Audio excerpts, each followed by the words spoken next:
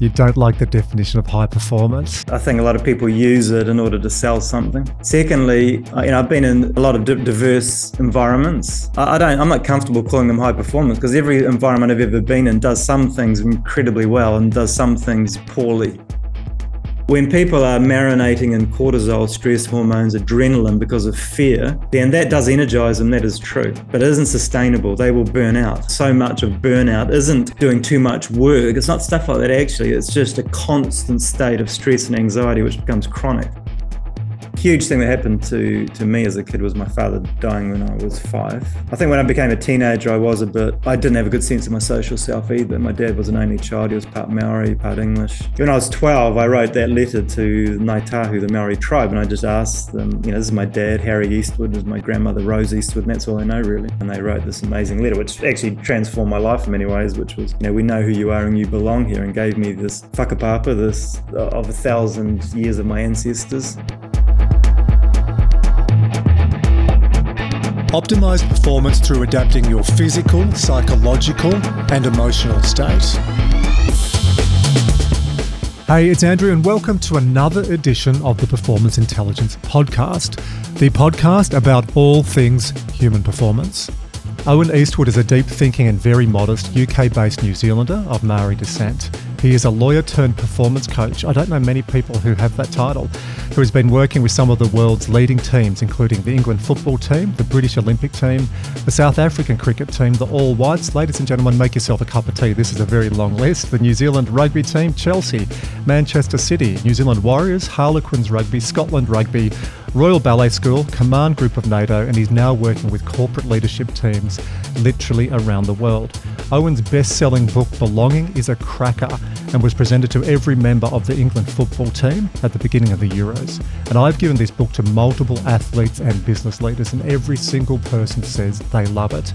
Owen's big focus right now is helping corporate leaders reset their working culture as we move out of so much disruption and into a new world of teaming and performance. I first met Owen a few years ago. We were both speaking at KPMG New Zealand Partners Conference, and this man stood up. He had poise, he had grace, he was a wonderful storyteller, and I thought, I've got to sit down and have a coffee with this guy.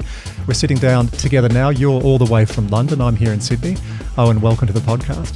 Well, thank you very much. Awesome to see you again. You've done a lot since we sat down and had that beautiful coffee at the Queenstown Country Club, and you had set up in London then. And I really want to talk about your experience, what you've done. I've put a bit of a framework today because we could talk for hours. So in a rough theme, one, what are you doing now? Let's start with the present. Then we'll go back in time, the backstory. I love whakapapa, and I teach that through your message and teachings that you gave me. I want to talk about storytelling, and then we're going to do the Performance Intelligence Baker's Dozen. So I'm curious, because we got online at the start and were sort of riffing about a few mates and sport and footy, and I didn't actually ask, what are you doing now? Because I wanted to save it. So what are you doing today? What does this week look like? What teams? What's on the focus? Well, I'm split my coaching between sport and in the corporate space. I enjoy them both a lot. So actually today, if you're asking me, after this, I am heading into London. I'm coaching a chairwoman of a film studio. And so we will meet every month and review and preview and find out where our energy's at and those sort of things. So we'll have that conversation in London and Primrose Hill. Then I have a meeting with an MBA team who enjoyed Belonging and wanted to have a conversation. And then I'm coming back, and in the evening, I actually live 3 hours out of London in the Cotswolds, beautiful sort of rural area. And yeah, so where I'm working at the moment, I'm still work with England football team. So I think I'm into year 7 there, which has been a great experience. Quite a team which was low, very low, and not really competitive, to be a small part of, Gareth Southgate's transformation of that team. I'm on the board of Harlequins Rugby Club in the UK. Which has been doing well in the last few years. I'm also working on another big event I'm not allowed to talk about at the moment, unfortunately. Oh, come on, we've got a bit of jet lag there. It's nice and early in the Cotswolds at the moment. You drum roll on that one, you can't tell us. The show's too popular. I'm under strict confidence about it, but it's a big event this year, put it that way. And then I'm working with a band at the moment who also read the book and enjoyed it, and I'm been having some good conversations with them around where they're at and how they want to move forward. And then on the corporate side, yes, I coach a couple of executive leaders and their leadership teams just around performance. So, as a performance coach, I'm interested in moving. How much have band members changed that they're sitting around now reading a book about belonging and they go get the big Eastwood and start talking about connection and whakapapa? I thought bands trashed hotel rooms and did crazy debaucherous acts and sold records and then got kicked off planes. I'll tell you what, I think times have changed a little bit, actually. I think they probably a bit more professional and a bit more intentional around pursuing opportunities. So that's the sense I've got from talking with these guys. But I think, the belonging is not an academic piece, as you well know. It's trying to find ideas that are universal to everybody and not exclusive to Maori, but inclusive of everybody. And I find people from all walks of life, and increasingly so actually the education sector, people are wanting to talk about it and how they could apply some of those ideas to sort of shape their environments. So when you sit on an aeroplane and someone reaches over and introduces themselves and says, so what do you do, mate? Just what you've told me then from working with producers and bands and rock stars and NBA teams. So you're talking about a basketball team, not a bunch of people who've got a Master of Business Association. So that's such a range, isn't it? An athletes, the England football team. What do you say when someone says, so, Owen, what do you do? Well, I'm a performance coach and my focus is on leadership and culture. So I'm interested in what they're trying to achieve as a collective. And in order to achieve that, they're going to have to perform at a high level. So I'm not a strength and conditioning guy. I'm not a psychologist.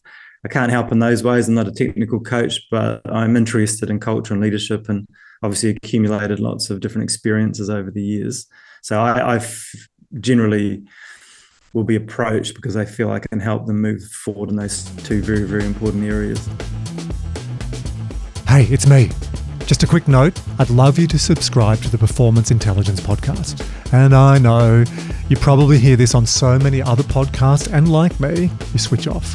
But can I ask you to please go to your favourite podcast platform and subscribe. And while you're there, extra bonus, leave a rating and review. That's it. Now let's get on to this week's guest. I don't think I told you this when we first met or in any subsequent conversations, but did you know I got into law? The first subject that I got into at university was law. You did mention that, yeah. I did, and I changed at the last minute. My mother was mortified, Owen, because law, it was a credible profession. Lawyers are intelligent and they're like you. They do big things and change the world. And I was going to sports science, which was just starting, and the TER back then I think was 60 out of 100, whereas law was up around mid-80s. Mum was mortified. The question I've got for you: what did law, practicing as a lawyer, teach you to go and work with all these people? Because I'm trying to make the link. Well, actually, I'm a bit the flip side of you. What I really wanted to do was be a PE teacher. But I had a horrendous last 2 years at high school around biology. Without naming names, I had a pretty poor teacher who was quite lazy and really de-energized us, and we performed poorly. So again, coming back to culture and environment, if it had been a different type of leadership in the classroom, I probably would have done quite well, but I actually did poorly and developed a real dislike for the biology aspect. So when it came to going to university, I shied away and I just thought, I don't think I can go through another 3 years of focusing on that. So what else am I going to do? And then I thought I'd give law a go because I enjoyed English and felt there might be something in there around helping people, which is a big trait of our family. So that's where I got into it. In terms of the coaching, it's a good question, actually, because in some ways, having been a lawyer is a help in terms of coaching. In some ways, it's a hindrance. Does it help because you can win every coaching conversation? You got better rebuttals, good arguments. Or am I going down LA law style? I know law's a lot more broad than just winning in court. Well, I was a litigation lawyer, so I was arguing all the time with people. So no, you're not far away. I think the way it didn't help me is that when you are a lawyer, people pay a lot of money to come and see you, sit down and get advice. They don't come to have a facilitated conversation. They don't just come for you just to be a great listener. So some of those skills of being a good coach, that's not actually how you're conditioned. What you're actually conditioned to do is very, very rapidly listen to what is being said and at the same time think through where this could go and what your advice is going to be, which is quite horrendous. See, while you're supposed to be listening and locked in, halfway through it, you are actually formulating ideas to play back to them. Listening with your outcome in mind. So it's selective Correct. listening. Yeah. It's poor. It's not good. It's not good preparation for coaching whatsoever. So that is still getting better and better, just listening and not overplaying in my mind what I think they should do. But, I had 15 years as a corporate lawyer, so it's hard to unwind that. And the other part of it, which is I've now got to the point where I just talk to my clients and just are open about it, is that the classic coaching approach is, as a trained lawyer, you can have a propensity to come at it and trying to give people advice. And sometimes when you're coaching, as you know, all you need to do really is to allow the person to find the answers for themselves rather than telling them what you think the answer is. So I'm quite open with my clients now that I say that I do have a little bit of a reflex to advise after a period of time. So they need to be aware of that. If they and then often they actually do want me to do that as well, or at least throw ideas into the mix. Yeah, in coaching psychology, when I studied that, Owen, I got into a bit of trouble with one lecturer, and like your biology teacher, I won't mention names, but was someone who was a little bit stuck in the coaching methodology and couldn't maybe see a different approach, because I'd come from a sporting, not a psychology background. And part of this, there was a middle ground. I think we were just both headbutting like goats. But in sport, a lot of times, especially with elite athletes, look at a lot of the people you work with when they're busy and they don't have much time. Sometimes they need to be told. And coaching has evolved, but the original coaching psychology was, I'm the coach, you're the coachee, and you facilitate so the client comes up with all the answers that are inside. Now, sometimes when you're working with high-level people, professionals, or even just anyone who wants to get ahead, they need to be told. But in my evolution of coaching, I was very much a teller, because that's what I'd learned with the Australian cricket team, working with elite sport. When I was at the AIS, it wasn't actually asking questions. I had a lot of great coaches, domain experts, but they'd tell. And I found that when I stepped into the corporate world, I was quite didactic. Some loved it, some loathed it and didn't come back. That's why I went to study and get some more range in my coaching. So I had a couple of moments I can look back. One lady said to me, an executive ran a company, she said, Andrew, I didn't employ you to tell me what to do. I employed you to coach me. And it was like, oh, it was like the knockout punch. Did you have anything like that where someone said, hey, big dog, you're treating me like a lawyer? Because I see you, I hear you, I watch you. You are reflective. I said this at the start. You listen, you're compassionate, you're caring. You link that to, I think, your suffering, which we'll talk about as well. How did you pick up on that if you've just been telling people what to do and trying to win battles? Well, to be fair, as a lawyer, you would tend to give people 2 or 3 options rather than say, this is what you should definitely do. I mean, they have to make that decision for themselves. So I was used to giving options, I would say, rather than saying this is the right way and that's the wrong way. And actually, I haven't in coaching been having a practice of telling people what to do. What I actually tend to do is what's called river jumping. I'm not sure if you heard that term before, but what it means is when a client is talking through their situation and what they're grappling with, I will try and river jump with them. And that means that I will try and bring in 2 or 3 stories or reference points, parallels to where they're at, and allow them to use that to have a sort of fresh view on their situation. So someone like Gareth Southgate may be grappling with something. He finds it useful because my practice is I work with, as I've mentioned before, 3, 4, 5 different teams a year. He is interested in what other leaders have done in similar situation to himself and working through the pros and cons of that. They find that very helpful. So I think that is a decent coaching, to be able to do that rather than just allow them to keep navel gazing until they find an answer.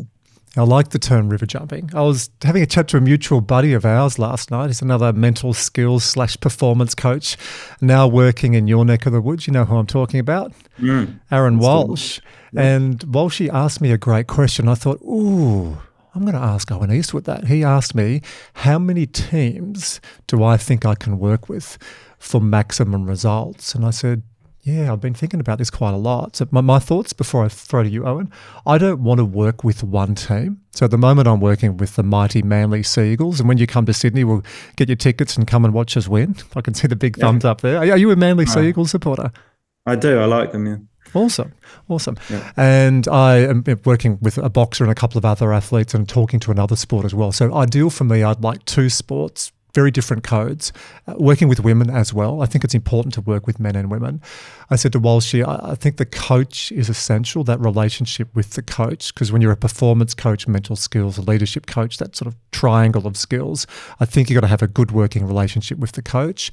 I think there's got to be a really good talent coming through, playing group, and I don't think you want to go to a team when they're number one, because you can only go down. So they're my thoughts. Work with a couple of teams, diverse as far as the sport and sex, great working relationship with the coach, talent coming through, but they're not at the top. What do you think? Well, I do agree with that. That's my preferred approach, partly because I've got a small attention span. So working just with one team the whole time actually doesn't bring the best out of me.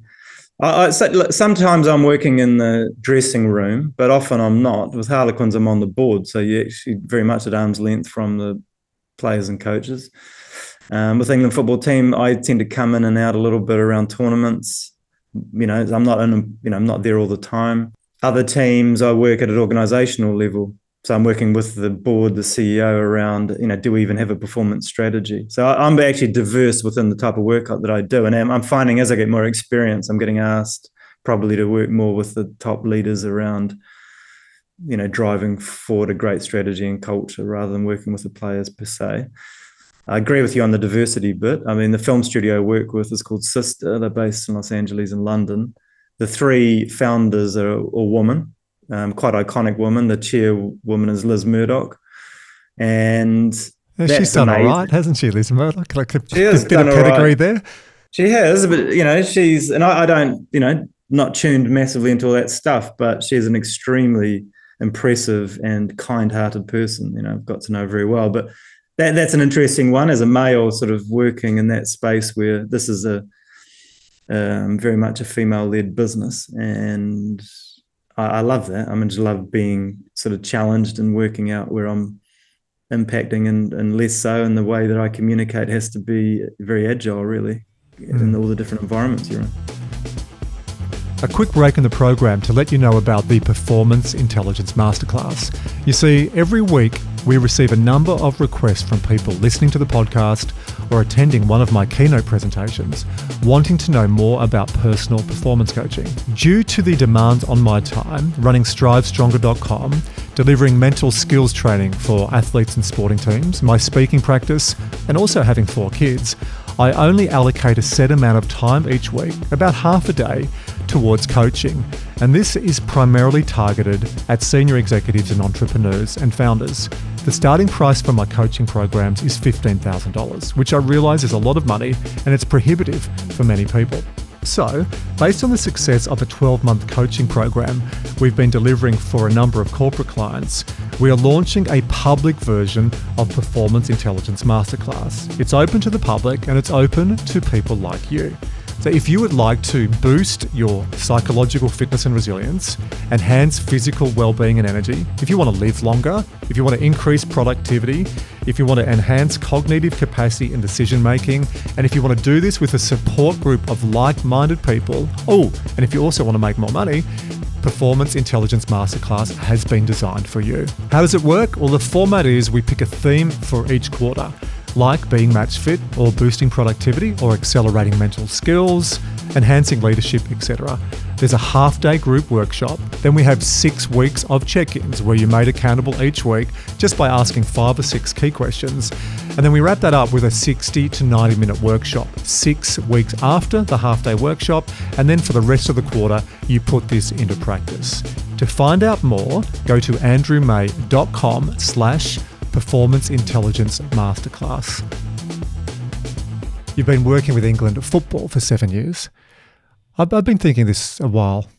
I've been thinking this for a while myself. Do you think you have a shelf life with a team? Do you get to a stage where you think, I've done all I can here? I've seen the cultural markers. I've seen the performance change. I've got the board right. I don't know if you got this in New Zealand. There was a show when I was growing up called The Littlest Hobo, this German shepherd that was a random dog. Did you watch that? The Littlest Hobo comes into town and, fixes the problem, then he goes back on. I don't know where The Littlest Hobo came into it. You probably never had that in a conversation about your work, right? Do you think there's a bit of that in all of us, that you have a time period and then you go, hey, I've done all I can here. It's now good to leave? Oh, that's a really good question. I've not been asked that before.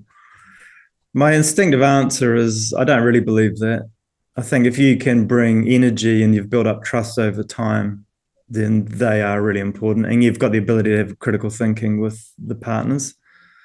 I think then there's no reason why you need to just step away. It takes a long time to build trust, and it takes a long time to build really institutional knowledge of not only a team, but actually the whole system that they're part of. So to walk away after a while and allow someone just to step in and start from scratch, building relationships, trying to understand it, I don't think that necessarily serves a team well. Also, for me personally, every single piece of work I do, I need to have some emotional connection to it. I'm not transactional.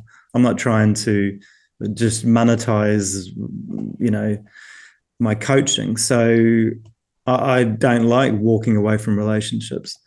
So I think the England football team's a good example. Like last year before the World Cup, the team had lost, I think, 5 out of 6 games and during this season, was in a pretty low place. So therefore the question for me to help with was different than it had ever been before. And that was actually, we've lost our confidence a little bit and we're going into a World Cup where we really feel we should be competitive. So the question became, from a cultural leadership coaching point of view, how do we get this group of people to believe in themselves quickly and be able to compete, notwithstanding a really poor year. So that was a completely unique challenge. So you have to bring different ideas into it. Geez, you got close. I can remember I was on holidays with my family, and every time like England was winning, I was thinking of you, thinking, God, they're getting closer, they're getting closer, they're getting closer. And I was like, how did you process that? Did you look at that and go, there's something else we could have done? Or did you go, hey, we've done really well. We got to a level I think we were above where I thought we would get? No, we lost in the quarterfinal to the world champions, who then went on and made the final again. We missed a penalty, which was very rare for Harry Kane to miss a penalty, and we made a defensive mistake. And they were the reasons, we weren't able to finish the job off. So I found earlier in my career that my ego, although I would say I don't have an ego, my ego would play up completely during those type of tournaments. So what I mean by that is, on the one hand, you want your team to play to their potential and to succeed in the mission they've set for themselves. Of course, that's the professional challenge. But when they give their absolute best, they can look in the mirror. It's a game of margins, and you win by margins, you lose by margins. When that all happens, I can live with it okay. What I found, as I said earlier in my career, is my ego couldn't live with that.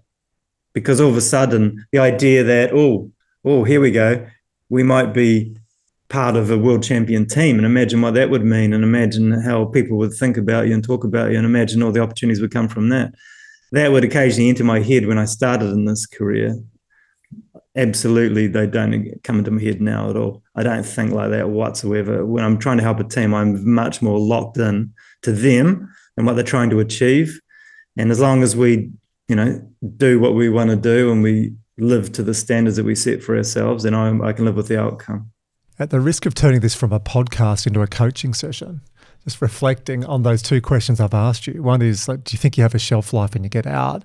And 2, I've asked you that about results. What would you throw back to me, or what would you guide me in the evolution of my career to shift out? Because I do think the teams I work with, I'm deeply embedded to the result. So I obviously look at process and then the outcome follows. Was there any guidance you could give me that you've had along the way to try and separate more from that emotionally? Well, as I mentioned, I think if you're having a severe emotional reaction to losing, then it's just worthwhile just to take yourself somewhere quiet and ask yourself the question as to why you're reacting in that way. Not severe, but you ride it, like you do ride the performances. I mean, what when a team has had a disappointment, what they need from you as a coach and from me as a coach is optimism, some positivity, and some energy.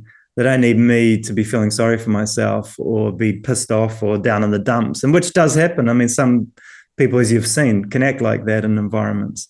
And that's where I think it's selfish to act in that way. So the question, it's like being a parent. Every single day you have to ask yourself the question, what's needed from me today? And, something may have gone dreadfully badly last weekend or yesterday, but we don't want to anchor everybody around that. We want to move forward. So yeah, of course, when you're watching a game and you lose in the last minute, and I've been with the football team, we lost the European Championships in penalties. Of course, you're very disappointed, but I suppose what I'm saying is it only lasts a short period of time and definitely doesn't push into the next day when we've got work to do. I really like that. What is needed from me today? Do you follow or do you read much about the Stoics? I think there's a bit of a rising, especially in America now. It's like everyone's jumped onto this new thing. If you listen to some of the American podcasters, it's been around for thousands of years. Do you bring Stoicism into your teaching? Not explicitly. I've got a good friend who's a coach and that's his philosophical framework for his coaching. I do agree with some of those basic tenets here, but I don't explicitly talk about it. But I'm from a farming family. We're just pragmatic. I mean, if you have a bad day on the farm yesterday and something, the fence broke and the sheep ran across the road into someone else's property and all of that, then you fix it. And then the next day you're not down in the dumps feeling sorry for yourself or moaning and whinging about it. You move on to what's required on the farm that day. So I've heard, it's a great, getting farming into high performance as an analogy. I didn't expect that one, Wiz. But you talk about the brutality of your work. You might be working with someone to go to the Olympics and it's every 4 years, and then that moment closes for another 4 years, or the NBA team, or it's the World Cup. It is quite brutal. And I love that, what's needed from me today, and that's going to be the ripple effect to other players. Were you always like that? Or did you find in the early days you had to disconnect from the emotion a little bit and be a little bit more grounded? No, it's definitely come with experience because, I came from being a lawyer to a performance coach very, very quickly and very accidentally. And I wasn't prepared for what the hell it was like to be competing in front of millions of people on TV and those type of things. So it takes a little bit of a while to get your head around it. I think one thing I would say, though, is one of the things I enjoy about, I don't like the expression high performance, so we maybe talk about that later, but in those environments, one thing I really, really like about them is that people are inherently courageous who operate in that space. The reason being, they do set incredibly lofty goals for themselves and they take on board the complete risk that they won't happen. So if someone's disappointed, my experience actually is that they are courageous people who knew that was a complete possibility but decided to have a go anyway. So actually it's not a situation where people are moping around and, we've got to put our arms around them for weeks and months. I actually have not found that at all. I've found that people are resilient and able to bounce back and reset their goals and go forward again. That's my experience rather than, having to really, really give therapy to people. We can't leave that open loop.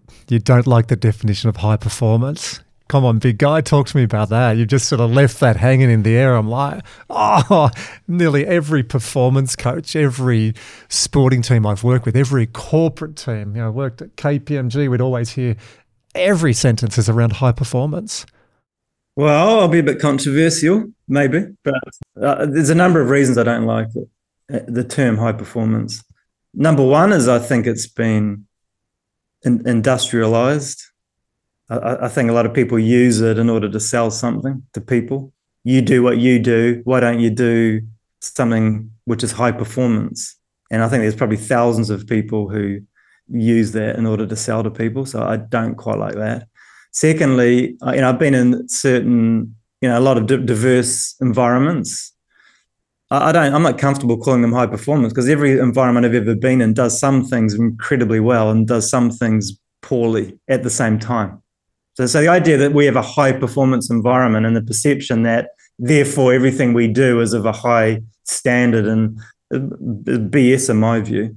I could take you into some pretty famous teams, and there'll be certain things you'd go, that's cool, that's great, that's inspirational. And then other things the same day you'd look at and go, that is poor, I can't believe I just saw that. So we're all flawed human beings. So the idea that some people are high performers in a holistic way and operate in high performance environments is not true. And that absolutely includes me as well. Some of my coaching is of a high caliber, and other parts of it you would be rolling your eyes at. The other reason I don't like high performance is that I actually think it puts up the wrong question. The question for me that we should be considering is creating healthy environments, not high-performing environments. The fact is, if you create a healthy environment, then performance will follow. And what I'm absolutely got no interest in whatsoever is creating an unhealthy environment where we might be able to get a short-term performance, and we might be able to get a trophy and some bling and some money, and then we all move on. That doesn't interest me in the slightest. So what I'm interested in is let's create a healthy environment, and that will give people the energy and the trust and togetherness to then perform at a high level. That's the way I prefer to think about it. I'm loving that. And that third one, the word that's jumping out at me is psychological safety, where you have that environment, built on a bedrock of trust, where people can have open conversations, say, hey, Owen, I don't like that. And you can give feedback and have a dialogue, two-way dialogue, reflective dialogue, rather than just win at all costs. And a team that I worked with a while back got results, got to a certain level, and I think they just ran out of path. It was very fear-driven, and that gets you to a certain level. But I emphatically believe if we could have stepped out of fear, brought in Owen Eastwood, got some belonging and really changed the culture, I think that team would have performed so much better.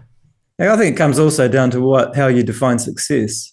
Some people define success by picking up a trophy or hitting some financial metric.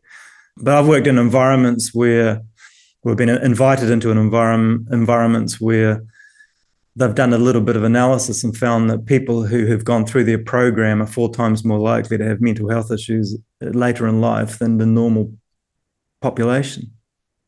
So my question back to them isn't, let's do A, B, and C because that's high performance. My question to them is, are you okay with that? Are you okay that people come here, you're regarded as number one in the world, which they were, but you also know that as a result of the program you put them through and the experience they have here, they're 4 times more likely to have mental health issues around anxiety and depression than the normal. Are you okay with that? That's shocking research.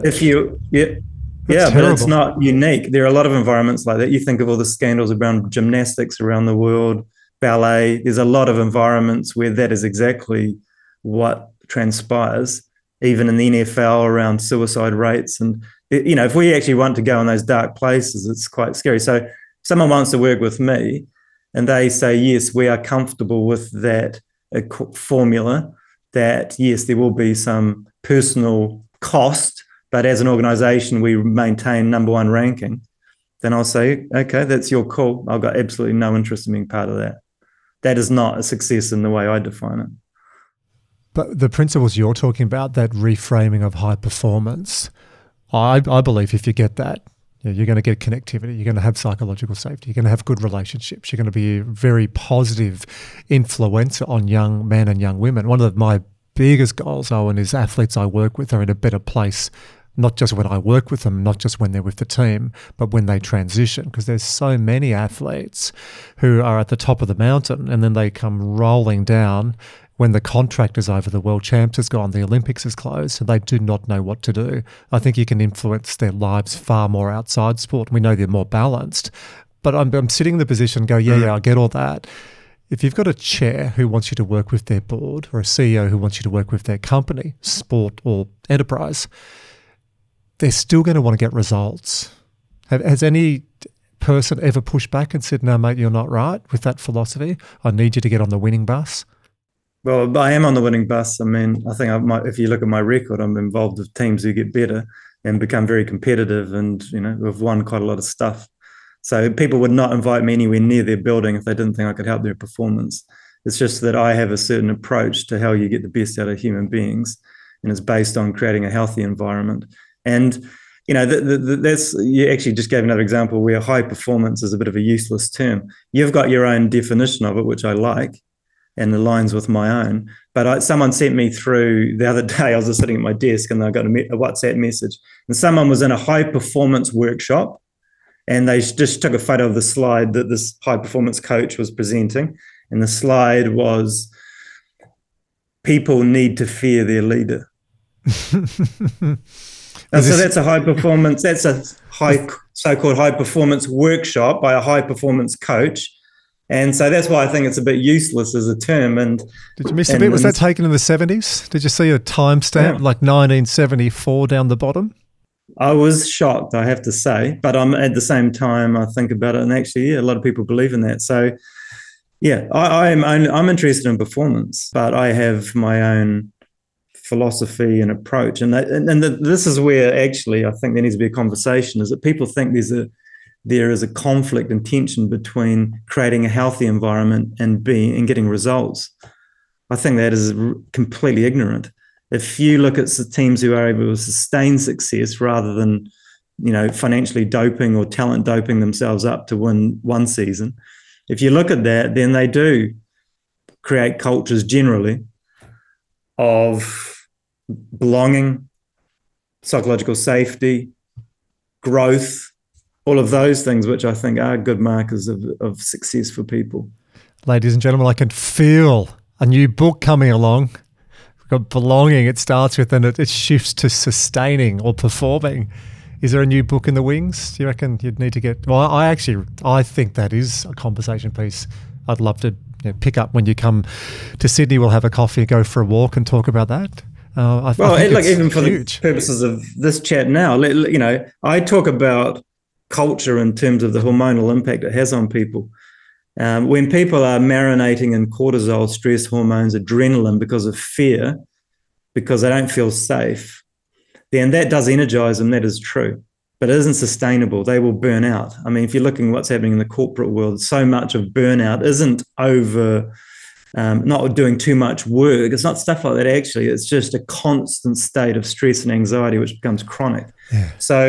So what I'm interested in are environments, and this is the engineering part of the work that I do, is we're trying to engineer environments where cortisol and stress levels are managed, and other energizing hormones like dopamine, which we have surges when we're in the pursuit of a goal, oxytocin, which surges when we are surrounded by people we feel connected to and we can trust. They are what I'm interested in. And I would argue with anyone, anytime, that they drive performance in a much more sustainable and healthy way than motivating people through fear and jeopardy. So much more. Earlier today, I did some of the work we're doing with Navy. We said at the end of a program, we got them to do an ice bath. So they did breathing and then hopped in an ice bath, and you know how cold that is. And then the Navy crew said, all right, you're going to do Hewitt training with us, which is helicopter underwater escape training. And I should have read the brochure, Owen, helicopter underwater escape training. So what would that say to you? Get the hell out of there. Yeah, get the hell out of there. So we rocked up last night. We did a briefing 7:30 a.m. this morning, and then we did all the dry land training. And then we had to go through it. So they sit you in this simulator helicopter, and they put you in all different seats so you get used to all the different helicopters. And then they go through the whole protocol, and then it fills with water. They flip you upside down, and they say to do it with eyes closed. One, to train you, because there are two you have to do blindfolded, because you can't say, hey, turn the lights on if you crash at night. And the other one is so for sensory overload, to often shut off the vision so then you can feel and not panic with all the bubbles. Yeah, I can tell you the first one I did today, my friend, I had cortisol, I had adrenaline pumping through my system to the point I almost felt anxiety. And I had to tap out on one of them. So we got through, and Ange Poon, who I work with, like Ange is this small, petite girl, and I did it with Dino Gladstone, who just on Bondi Rescue here. He's, a great swimmer and Ironman. And Dino and I had to tap out on one, and like little Ange, she won. So I had that feeling today. I felt so tired after that, just that shot of adrenaline. But linking it back to our story, the Great Resignation is bullshit. And I thought that when it was predicted. But it's the great burnout syndrome we are now facing. So you are spot on. And when people don't feel like they belong, the opposite, they're disconnected, they're fragmented. I only see that we're at the start of this. I think it's going to get a lot worse before it gets better, unless people get smart, intelligent people like you in. And I think we're going to get hormonal is going to be the lens we're going to think about culture. And actually, coming back to your example with the helicopter, which I'm incredibly glad I was on the other side of the planet from. God, I needed you to.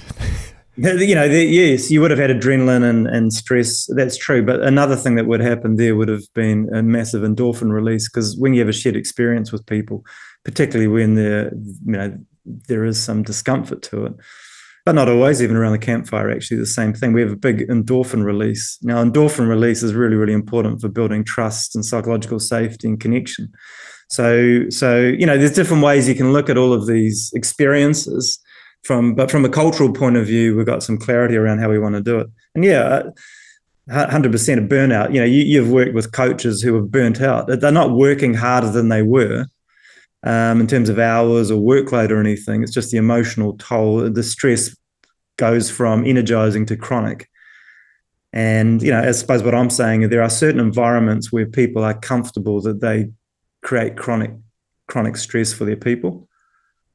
And that is not good for people's health. And that's certainly nothing that I want to be involved in. Just about that shared experience, you're right. We had McDonald's. We sort of haven't told you this. At the end, we all dried off. We went and had McDonald's before we came home. We were just sitting there and you could feel that adrenaline and just that, And I looked over to Ange and said, I love you, Ange. I'm alive. I love my family. I love you. I love my team. I love everyone. I mean, there was so much love and oxytocin after that. It was great. That's it, mate. That is exactly it. That's what I'm talking about. And that's a very healthy feeling, even if you have to get into a very stressful situation to get there. So, I think we can be a bit smarter about all this stuff. I've heard different environments, again, literally say to me, we're trying to break down our people. Okay, so what are you talking about? In order to go to the Olympics or do whatever, only the mentally toughest can survive. So we try and make this quite brutal, and we don't apologize for that so we can weed them out. I hate that. I reckon that's complete BS. Did you see me go like when you went mental toughness? I'm like, like it's mental flexibility. Sometimes you got to be tough. Sometimes you need to chill. The yin and the yang. Yeah, I mean, what it does is that people who are used to trauma and used to dysfunction around them can survive in that because they're used to it. But people who come from different backgrounds will pop out very early. It's got nothing to do with their talent level or their ability to grow psychological skills. The idea of weeding out teenagers, the mentally tough, rather than nurturing them, giving them the psychological tools they would need to compete in Olympic Games. I mean, it does sound like this is friggin' medieval, but this is still the truth in a lot of environments. You get fired up. I love the passion. You go from being dun, dun, dun, dun, dun, dun, dun, and it's a couple of questions that pressed a nerve, and I see you jump, and this is really you, isn't it? Like this is your calling. This is what you're meant to do. You've been put on this earth, I think, to spread this message. Well, I'm not sure about that, but I think part of my fire and my belly about it is that after Belonging came out, you get an amazing range of people reach out, and one of them was teaming neuroscientists in New York called Sapien Labs, who do the global mental health report. And so they go around the world every single year and do this mental health report across 188 countries. They interview 300,000 people. So it's not, westernized. It's a proper global approach. And they've found that the age group between 16 and 24 is the one who's mentally suffering the most now and in the last few years. And the work they've done underneath that, and so to the point where 40% of people in between 16 and 24 across the globe reported that they were mentally traumatized at some point in the past 12 months. When they got underneath why that was the case, their main reason is that people in that age group today have a poor sense of their social self. Okay, so what does that mean? What that means is, unlike when you and I were kicking around the neighborhood, playing with the neighbors on the street, going down to the local park, then going to sports practice in the classroom, go down to church maybe on the Sunday, always part of these communities that you had a deep sense of belonging to. Didn't have to enjoy it all the time and like everybody, but you had a sense of your social self, that you belonged, and there's a sense of safety around that. People are having that diminishing all the time. they're on their screens. Team sport is falling away in a horrendous way across the globe, which is a terrifying thing, because that's an amazing place where you learn to belong and you learn what it takes to be part of a team. And people are feeling chronically isolated and lonely, and not just older people, but the young are feeling like that. As my son, who's 15, told me, the Snapchat groups, the WhatsApp group, he just looked at me and said, you know what? I spend so much time on this and it's completely soulless. That's what he said. So this is what high performance, that's not the issue, is high performance. The issue is our young people are not having the experiences of belonging and trust and psychological safety that we had. And that's going to end up deteriorating their well-being. And I will do everything I can to try and help address that.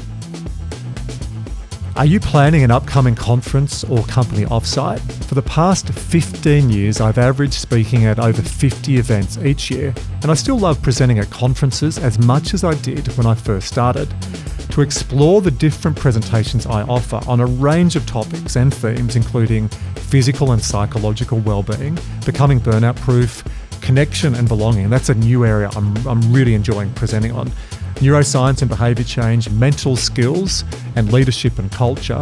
Or if you'd like to understand our fully integrated conference experience with pre-event diagnostics, activities throughout the agenda, including a morning wake-up, energy breaks, team building activities, and digital resources to embed learning. To find out more information and to download a brochure, go to andrewmay.com/keynotes. Did you struggle at that age, 16 to 24? So if we look back at the evolution that led to where you are now, your upbringing, grew up in New Zealand. What was life like as a young kid? So let's go first of all the first 5, 6, 7 years, and then we'll go to that teenage age group. The huge thing that happened to me as a kid was my father dying when I was 5, suddenly, and my mother being 39 and having a 13-year-old, 10-year-old, myself 5, and my sister 3. So my mother was one of 7 children, and we were surrounded by family to help us get through the trauma and grief of that. But that definitely had a big impact on me, and I think it still does, to be honest, missing my dad. I think when I became a teenager, I didn't have a good sense of my social self either. My dad was an only child. He was part Maori, part English. Didn't feel connected to either of those. His mother, my grandmother, lived in Auckland, which is 1,000 miles away from where we lived. Didn't see her enough, really. So when I was 12, I wrote that letter to Ngāi Tahu, the Maori tribe, and I just asked them, this is my dad, Harry Eastwood, this is my grandmother, Rose Eastwood, and that's all I know, really.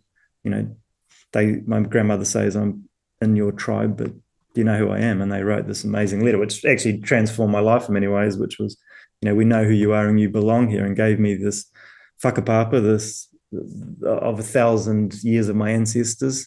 They taught me what that concept was, the idea that each of us, whether it's your family or any community you belong to, a team, a business, any group of people, that you're only one person in a line of people with their arms interlocked, going all the way back to whatever the origin story is, and into the future, to the end of time.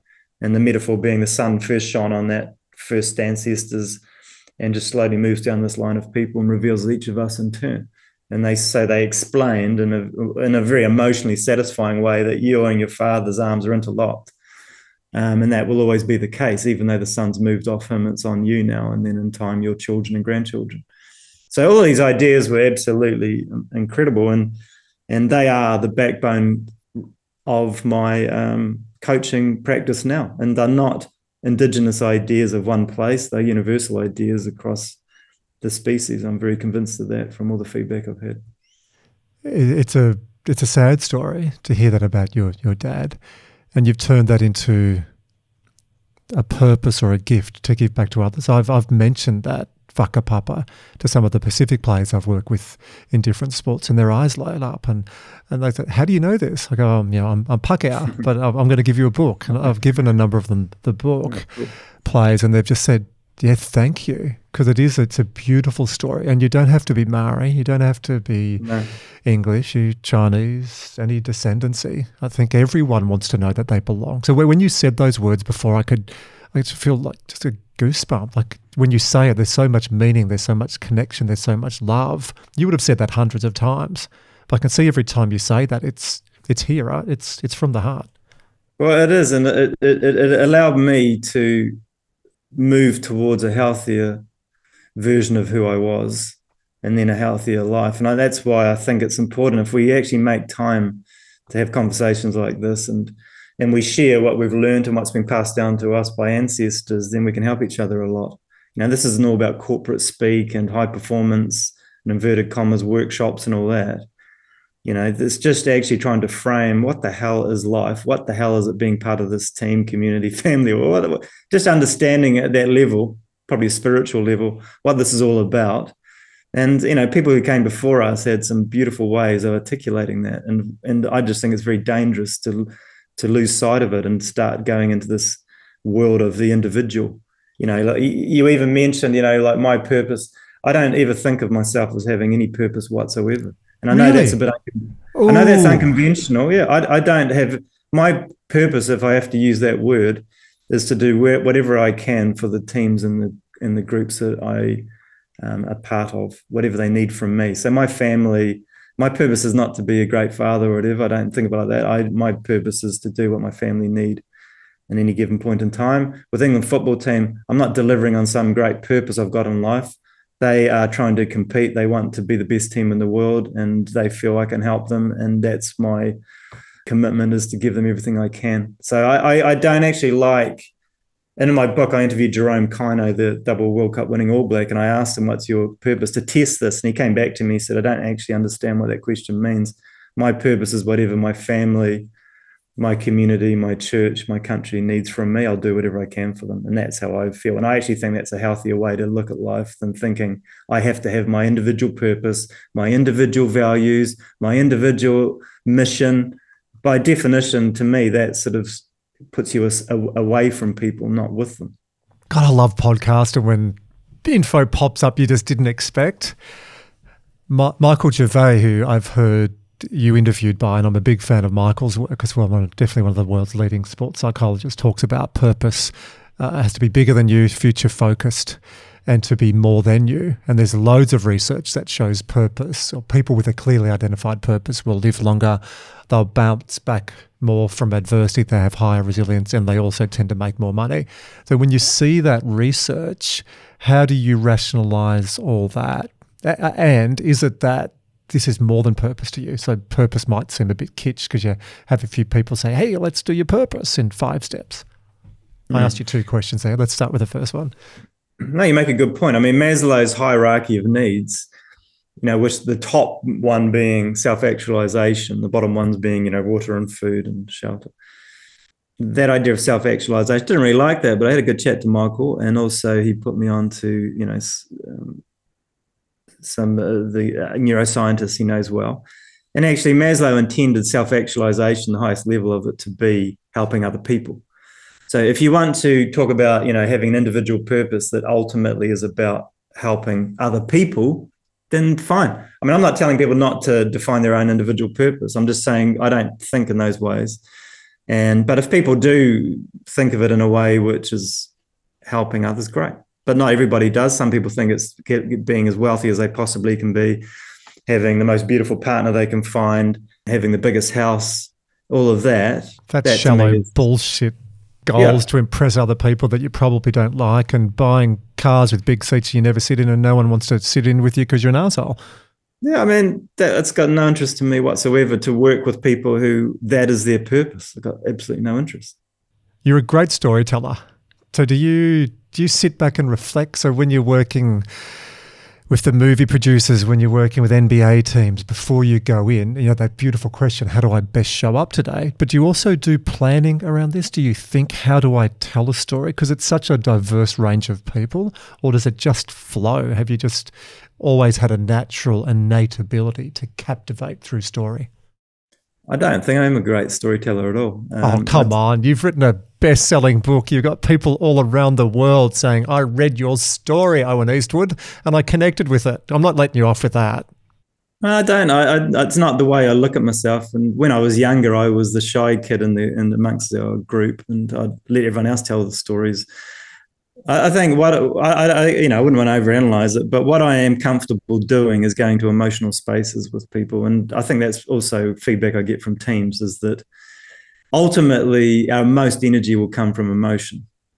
So we need to be able to go there. We can't just do the technical, tactical, operational stuff. We have to find what the emotion is that sits amongst this group of people. That's where ultimate energy, and again, look at it through hormones, is going to be. So the dopamine, the oxytocin, those things, endorphins. So I don't really know why, but I am very comfortable. I got no problem at all being vulnerable in terms of my own story and then sharing other stories and in particular their story. So I have loved with England football team, for example, going into the story of that shirt being passed down and feeding back in some of the emotional stories that have been lost and allow the players to start thinking about how they want to be remembered and what their legacy could be and what chapter of the story they want to write together. So I think I don't think I've got any great storytelling ability particularly, but I am very happy to get into emotional spaces with people, and I feel like they need to be taken there as well, and I'm happy to do it. You almost stole the article I had on you. I've done some research, mate, and I wanted to quote an article last May, but you're so in tune to this emotional space. You know what's coming up. You know what I'm going to say next, right? That there's that listening. You were quoted as saying, "One thing I was surprised about with England was there was no institutional passing down of stories. The All Blacks have very powerful and clear inductions and rituals around explaining where they come from, their ancestors, what the shirt represents, where their values come from and what they look like when they're being lived. I spent the first 3 months doing a really deep reflection on the history of the team and how the culture could be taken forward. Some players felt we didn't really have an identity, that we just copied what France and Spain were doing. Michael Owen had told me that when he was being recruited by Sir Alex Ferguson, he invited him to his house, sat him down and explained the identity story of Manchester United and what the shirt meant." Mm-hmm.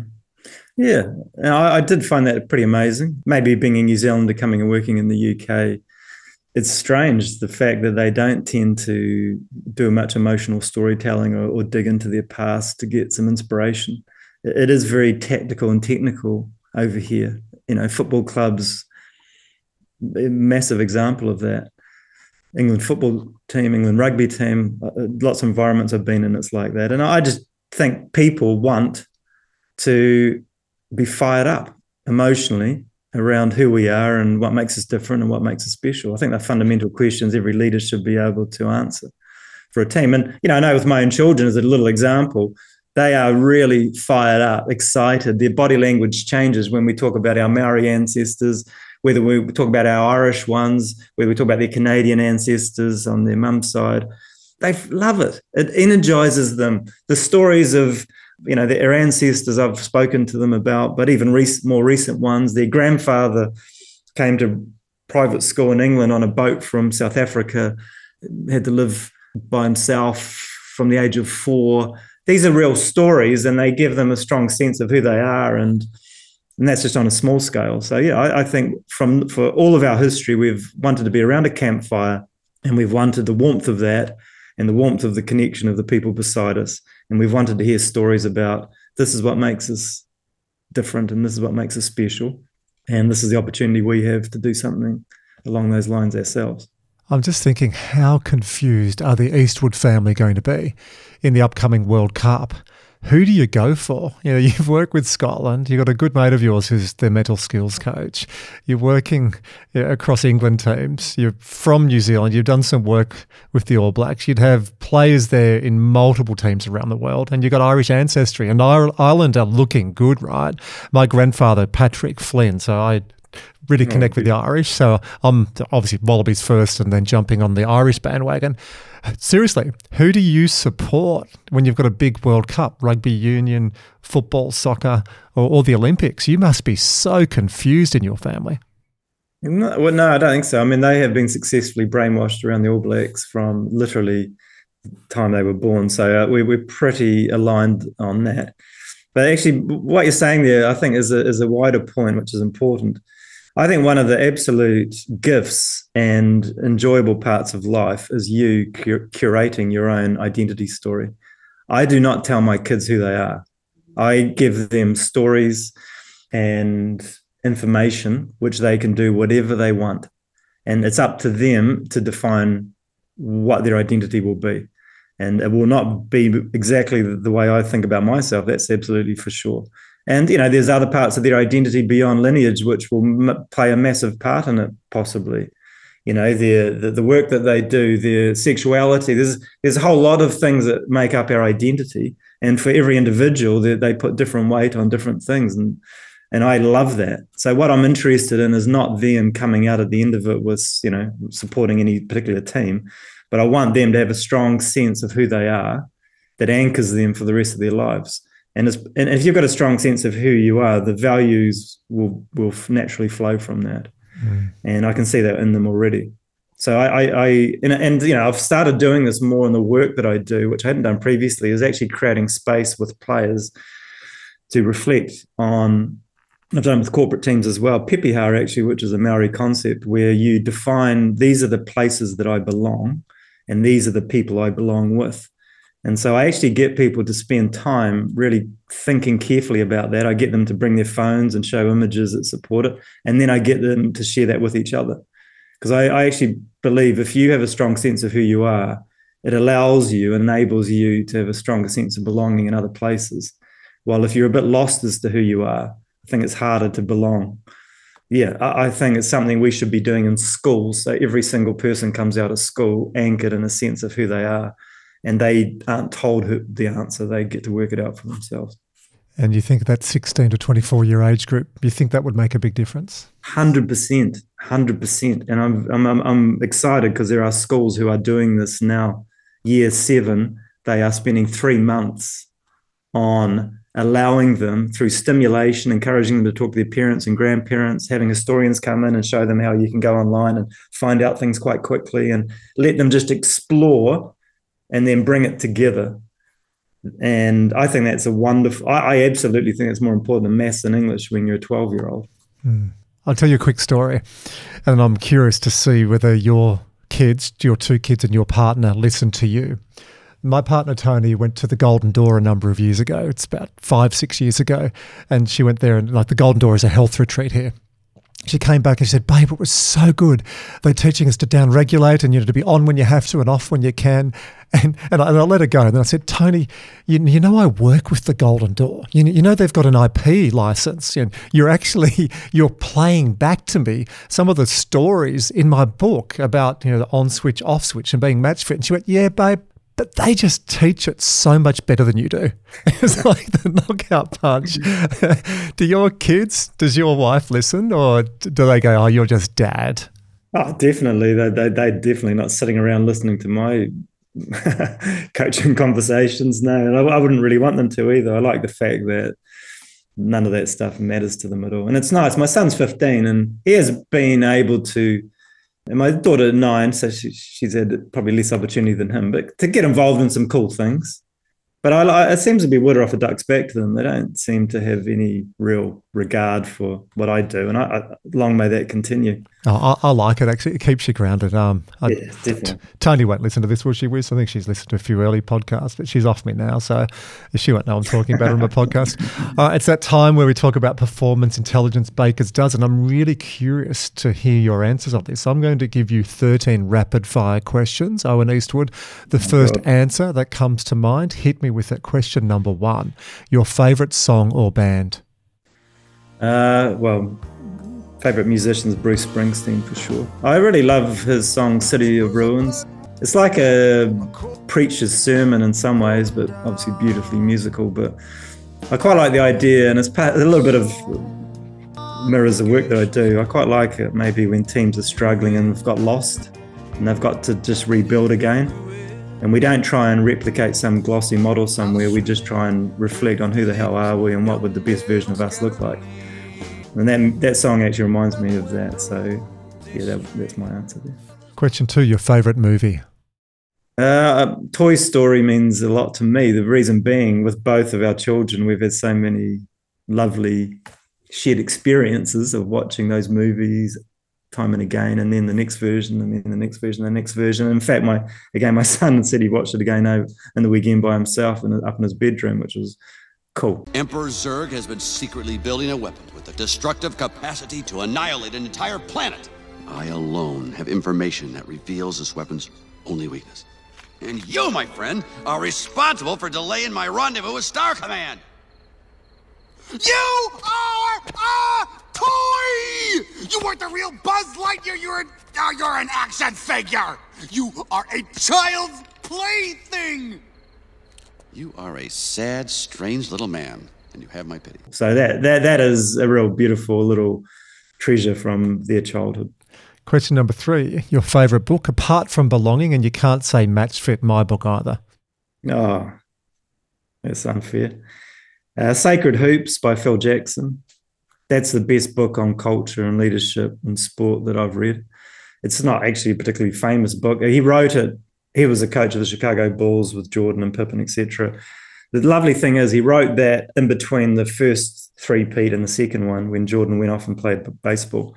So it's actually in the moment. It's not a nostalgic thinking back. And it was the first time it validated the spiritual ideas I was holding in my head. And he uses from Sioux Indian tribes spiritual ideas, and he built a culture around them. And that made me feel, oh my God, these ideas from Polynesia, I've got permission now to use these in these environments. Phil Jackson was decades ahead of his time. Phenomenal what he was doing back then, like introducing mindfulness. A lot of the concepts now, some sporting teams go, oh, let's bring in a mindfulness coach. He was doing it decades ago.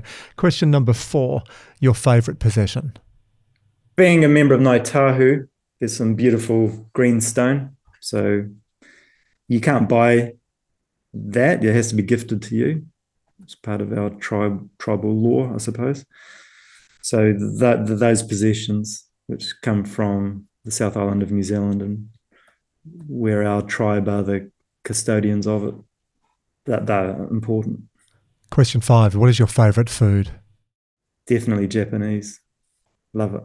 And I'm very lucky. I live in the Cotswolds in England, which is about an hour north of Oxford, and there's a Soho farmhouse, which is close by, we're members of, and they have an amazing Japanese restaurant in there in the middle of nowhere, literally in the middle of the English countryside. And I've had people who've come from Japan who've eaten there and said it's as good as there, so I'm very fortunate.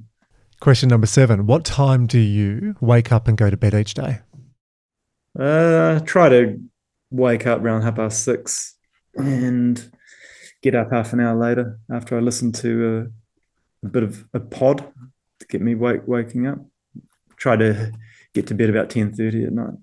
And you have a morning routine after that? Are you very structured? Are you very habitual before you get into the rest of your day? I do travel quite a bit like yourself. But when I'm based at home, I have a lovely ritual in the morning, which is I take my daughter to school, and we generally will walk depending on the weather. We have a lovely conversation, we'll hold hands. It's beautiful. And then I will go and get a coffee, and then I will come into my office, which is on a hill with very fortunate with a lovely view across all the way. You can see the Welsh Mountains in the background. And I probably have half an hour where I do low level catching up on stuff. And then I have a bit of a deep focus for the next 2 or 3 hours around trying to do something substantive. Question 8, what does your weekly fitness schedule look like?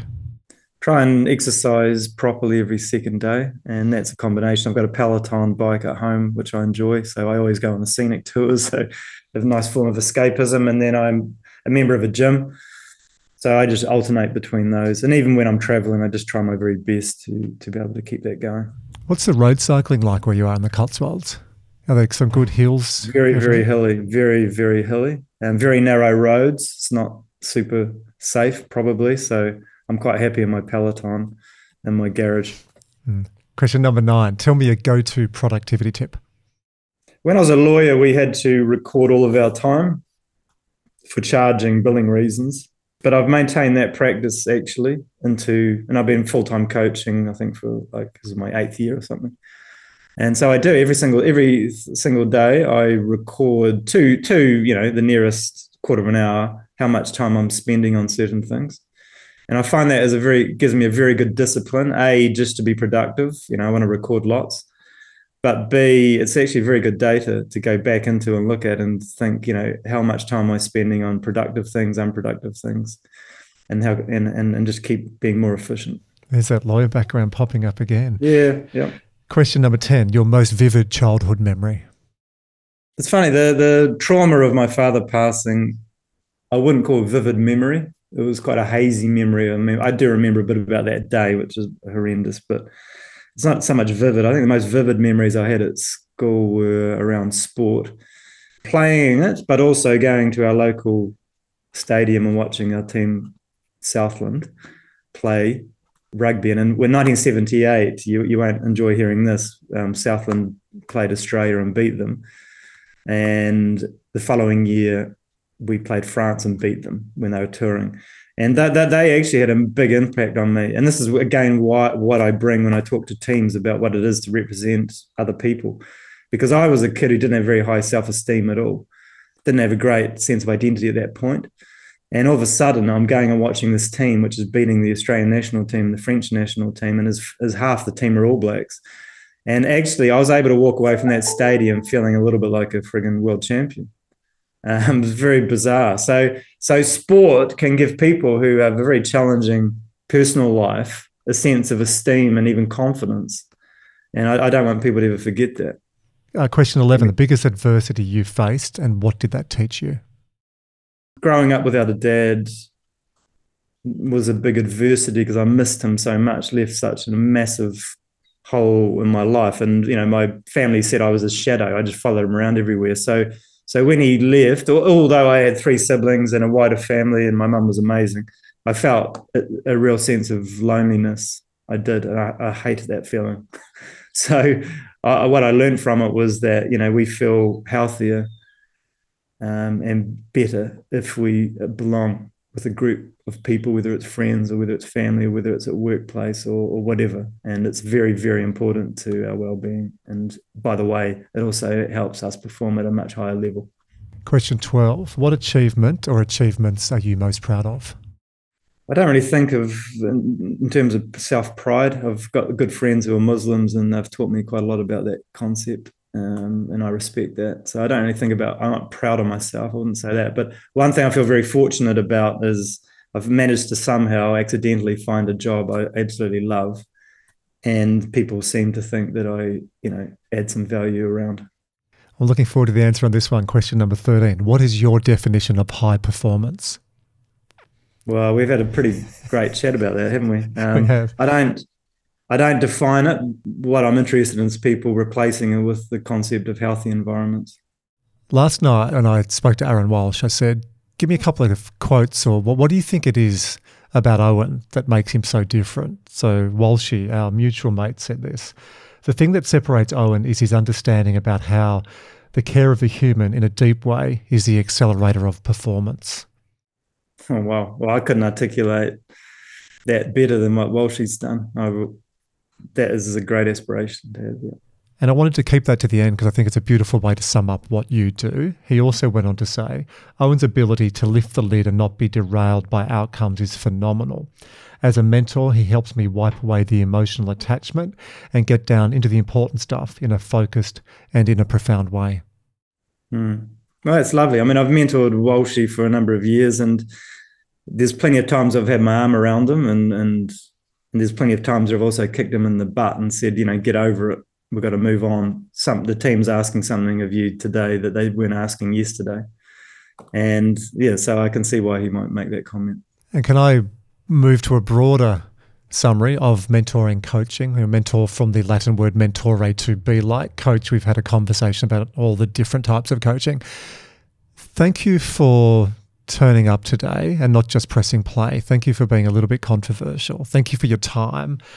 Sharing your story. It's a beautiful story, but thank you. I know this is going to be really well received in our audience, and it's athletes to a whole range of different performers, not all high performers. We now want healthy environments. So heartfelt thank you.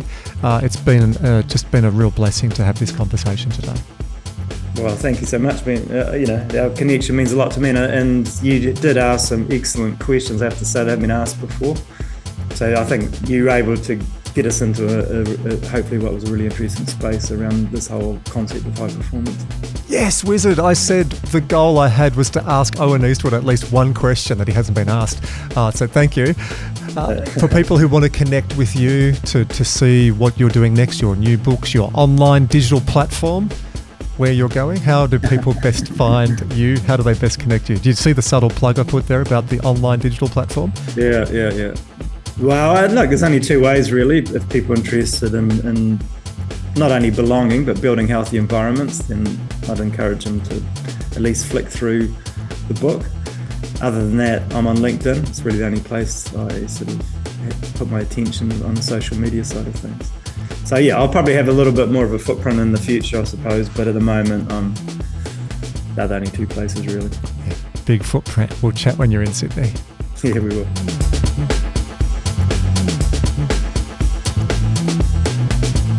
Wow, what a detailed, in-depth and passionate discussion with Owen Eastwood. When I listened back to this, there were three main takeouts from my end. Number one was Owen's poise, the depth and wisdom. Wizard and I were saying this at the end of the interview. We just felt like he could go deep on so many topics. He can skim across and then pause and go depth on an area. I think we could have picked 3 or 4 themes. He could have spoken about those for 60 or 90 minutes alone. 2 is the big fella got fired up. Wiz, I've never seen him become that fired up before. And I agitated a little bit. But when we were speaking about high performance and he said, I don't believe, and it was like, oh, he's come alive. Instead, Owen believes about creating a sustainable culture, a healthy culture, rather than a short-term, win-at-all-cost, high-performance culture. And number 3, even despite him pushing back and saying he wasn't, he is a great storyteller. And I can't help but think this is that part of his culture. And especially when he went to the tribal chief when he was 12 and said, who am I and where do I belong? This is now deep embedded in Owen's psyche, is that ability to tell stories and to bring cultural experiences around the globe. So they were my 3 highlights, Wiz: the poise, the depth and the wisdom. He got fired up and I love the passion. And 3 was the beautiful storytelling. Now I'm going to flip the microphone. You're in with me in the studio all the time and you have some great insights. I'm going to start bringing the Wizard to the mic a little bit more. So Wiz, on the spot, what were your biggest takeouts from the discussion with Owen? Yeah, I just couldn't get over how smart that dude is. He, like, I know you're good at mental skills, but I feel like he could just run rings around you all day. He's clearly been doing it for a very long time. I think the biggest takeout for me, I was thinking about this after, it was so out of left field, was when you're doing the Baker's Dozen and you asked him what his favourite movie was and he said Toy Story. I was expecting him to say something really like sort of lofty, like, War and Peace or something, but he said Toy Story, and not even for the movie, just because of the times he's had with his family watching it. And then I thought that really linked back to, although he didn't like to say he had a purpose, but he clearly does, and that's working for his family or for whoever needs him, but I think primarily for his family, because that kept coming back up.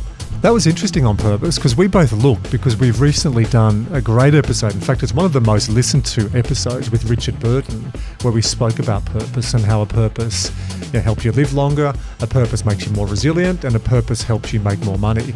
And in that discussion with Owen, once we got a bit deeper, and I linked back to the interview he did with Michael Gervais, he then said, well, it's actually not about disagreeing with purpose.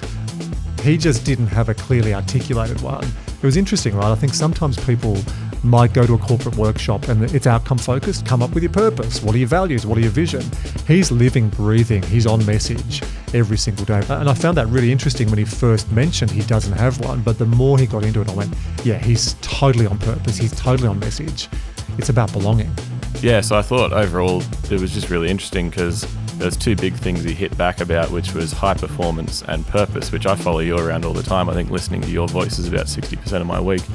And I hear those terms a lot, and it was almost a shock to me to hear him say, well, I don't like using either of those words, which I think, although he did agree with your definitions of them, I think he doesn't like labeling them and just using them to tick the boxes. He likes really going deep and making sure that you're connected with what you're saying and you're not just doing it to say you did it. So that's it from myself, the Wizard, and Andrew. We've got a couple of great episodes coming down the pipeline, some big names. I think you'll be very interested in hearing them. We're going to take a short break for the next couple of weeks, so it'll be a few bite-sized episodes while the school holidays are on, and then we'll be back with, I won't say who, but we've got a big name coming in. I'm actually quite excited for that.